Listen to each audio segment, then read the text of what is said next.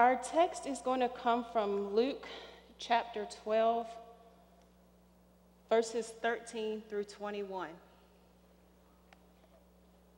Please hear these words. Someone in the crowd said to him, "Teacher, tell my brother to divide the family inheritance with me." But he said to him, "Friend, who set me to be a judge or arbitrator over you?"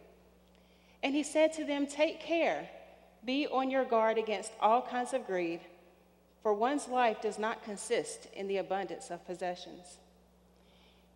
Then he told them a parable. The land of a rich man produced abundantly. And he thought to himself, "What should I do? For I have no place to store my crops." Then he said, "I will do this. I will pull down my barns and build larger ones, and there I will store my grain and my goods. And I will say to my soul, 'Soul, you have ample goods laid up for many years. Relax, eat, drink, be merry.' But God said to him, 'You fool, this very night your life is being demanded of you. And the things you have prepared, whose will they be?'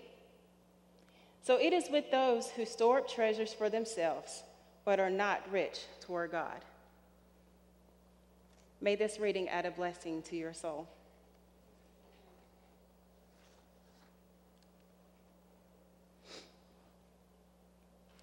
At some point, each of us deals with being discontent. When you're discontent, you're dissatisfied with circumstances, situations, and people. When we are feeling discontent, sometimes we can't put it into words, but we engage in behaviors as a result of our restlessness. Sometimes when I'm experiencing discontent and restlessness, I like to engage in a little retail therapy. My therapeutic stores are TJ Maxx and Target. And when I'm in my therapeutic stores, I aimlessly walk up and down the aisles, and somehow things on the shelves end up in my basket, and somehow I walk out with bags that I don't know how I ended up with multiple bags, and I put them in my car. For a brief moment, I feel great, but the temporary satisfaction is quickly replaced yet again with dissatisfaction. As a Christian, I wrestle with the restlessness in my heart, and sometimes this struggle can be very overwhelming. Perhaps you've heard of restless leg syndrome, and this is a condition in which the legs twitch and contract, typically when a person is sleeping or resting or they're not being active. To pacify the sensations, the person has to move around to make the sensations a little bit less.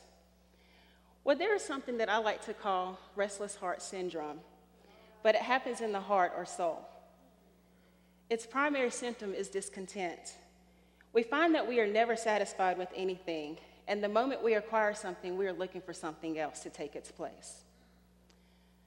Discontent can actually be a good thing. There is a certain uneasiness God intended us to have. Our hearts were wired so that when we would not be satisfied with certain things, it would cause us to seek the one who can truly satisfy us. We are meant to yearn for a relationship with God, to cultivate a deeper prayer life, to pursue justice and holiness with increasing fervor, to love others more, to grow in grace and character and wisdom with each passing day. As you know, our denomination is in a huge state of discontent. The past couple of years, we have been inundated with conversations, meetings, actions, and inactions. Regardless of where you fall on this issue, you cannot deny the displeasure on how we treat some of our brothers and sisters has caused people to become more active in their churches. While it pains and burdens me that we have brothers and sisters who are being left outside of the circle of inclusion, one cannot ignore those who have become passionate about pursuing justice and holiness for those who cannot and do not have a seat at the table. While discontent can be positive, it can destroy. The problem is that those things we should be fulfilled with are the very things we find ourselves hopelessly unhappy with. For example, we can find ourselves unhappy with our stuff, our friends and family, our jobs, and even our churches.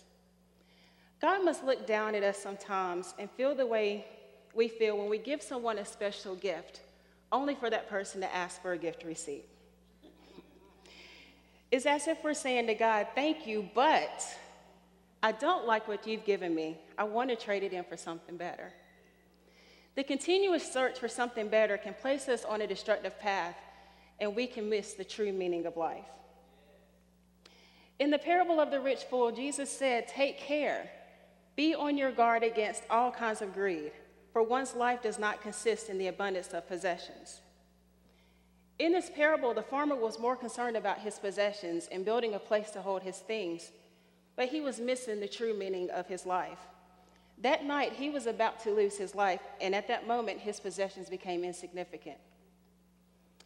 So how many times have you chased something, but at the end of the day, what you were chasing was insignificant? The true question at hand today is, how can we cultivate contentment? And I'm going to walk you through 4 keys to cultivating satisfaction in your life. John Ortberg, a pastor in California, says that whenever we find ourselves unhappy with something or someone, there are 4 little words we should say. It could be worse.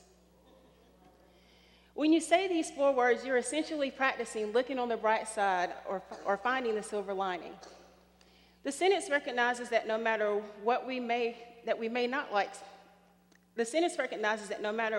not like about something or someone, you can always find something good to focus on, no matter how small it is. In the work that I do, I am constantly reminded of these 4 words. As I travel throughout the world and I interact with our brothers and sisters, I am quickly reminded that our material possessions don't mean a thing. A couple of months ago, I was in Germany, and I had the opportunity to sit down with our brothers and sisters who are migrants, and they have migrated into Germany. And the stories that they told us were stories of war and violence and disruption. And after listening to those stories and seeing the joy on their faces, that they didn't care about materialistic things, they were just happy to be in a simple place free of war and violence. The things that I thought in my life that were significant at the moment were no longer significant.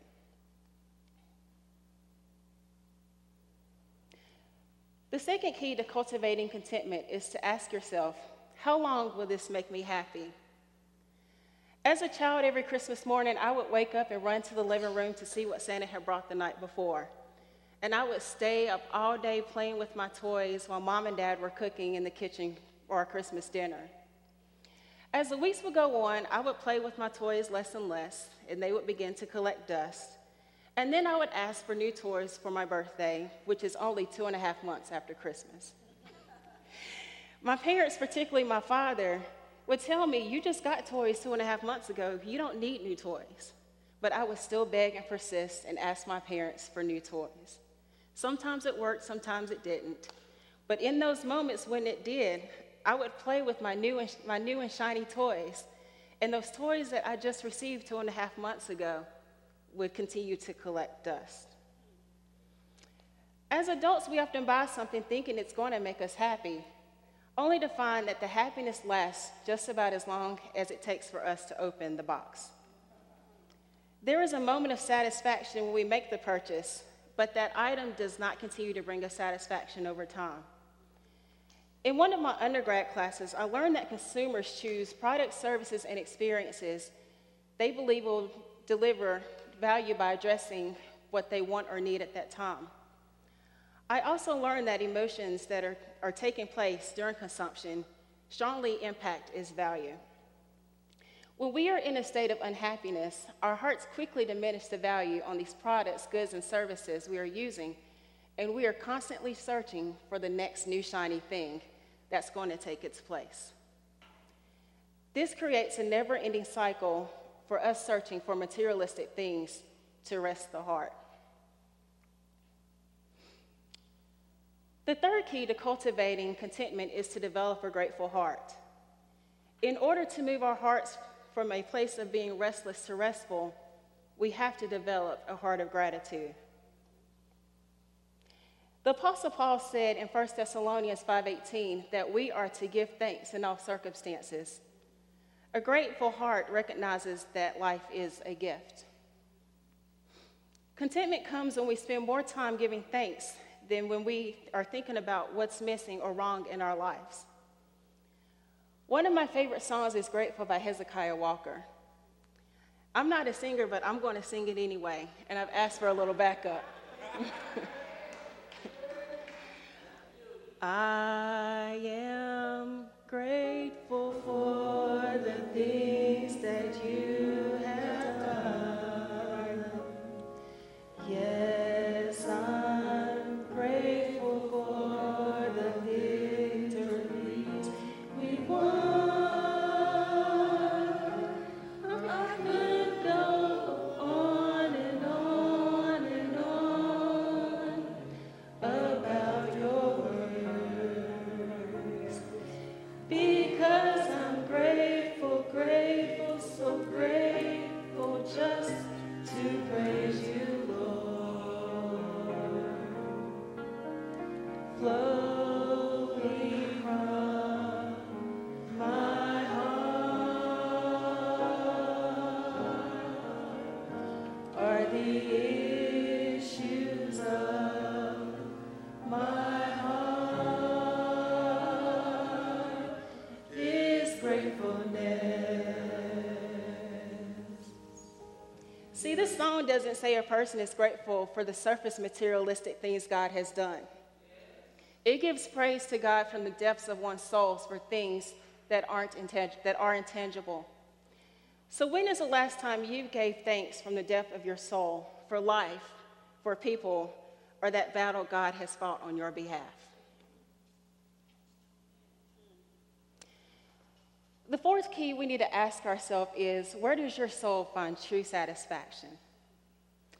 The world tells us that we find our satisfaction in the ease and luxury and comfort and money. However, the Bible answers this question very differently. From Genesis to Revelation, it tells us that we find our satisfaction in God and God alone.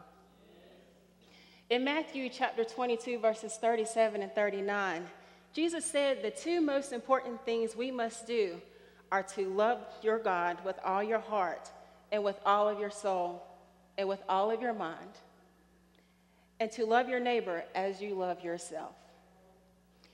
If we keep our focus on these two things, we will find satisfaction with our souls and lasting contentment. I'm reminded of the song Silver and Gold by Kirk Franklin, and I'm not going to sing this one.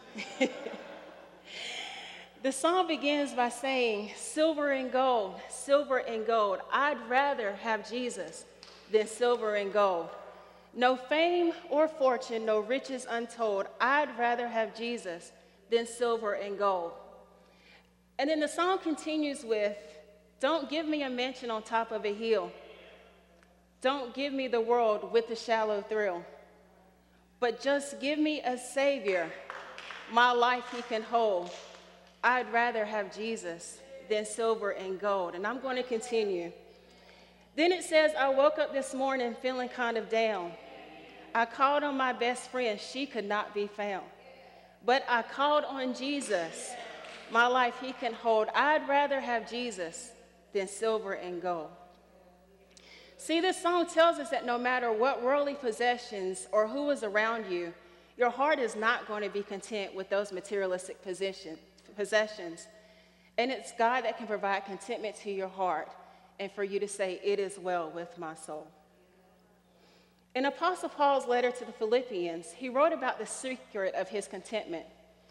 He said in Philippians chapter 4, verse 11 and 12, not that I am referring to being in need, for I have learned to be content in whatever I have. I know what it is to have little, and I know what it is to have plenty. In any and all circumstances, I have learned the secret of being well-fed and of going hungry, of having plenty and of being in need.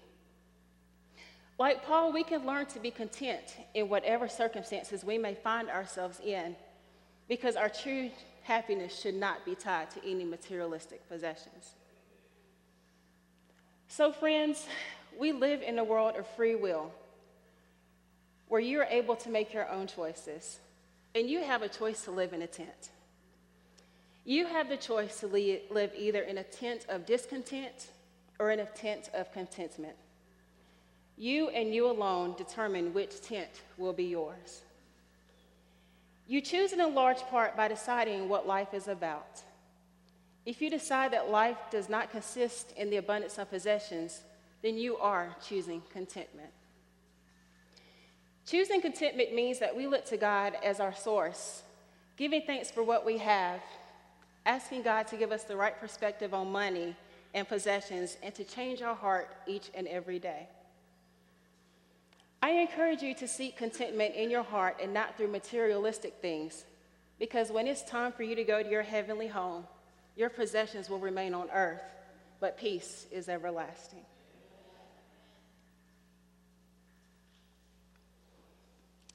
Let us pray. Lord, we pray that you might cure us of restless heart syndrome. We are truly sorry for the times when we received gifts you give us and asked for the gift receipt. When we were dissatisfied with the person you entrusted to our care, with our children or parents, with our home or our car, with our health care or our jobs. God, I ask you that you forgive us for the times you've been offended by our discontent. Forgive us for being discontent with the things we should not be content with. Lord, we ask you to give us a hunger to pursue righteousness and holiness and justice and love, to long for you and for your will in our lives. Help us to simplify, to get off the treadmill, and to find our peace in you. We ask these mercies in your holy name. Amen.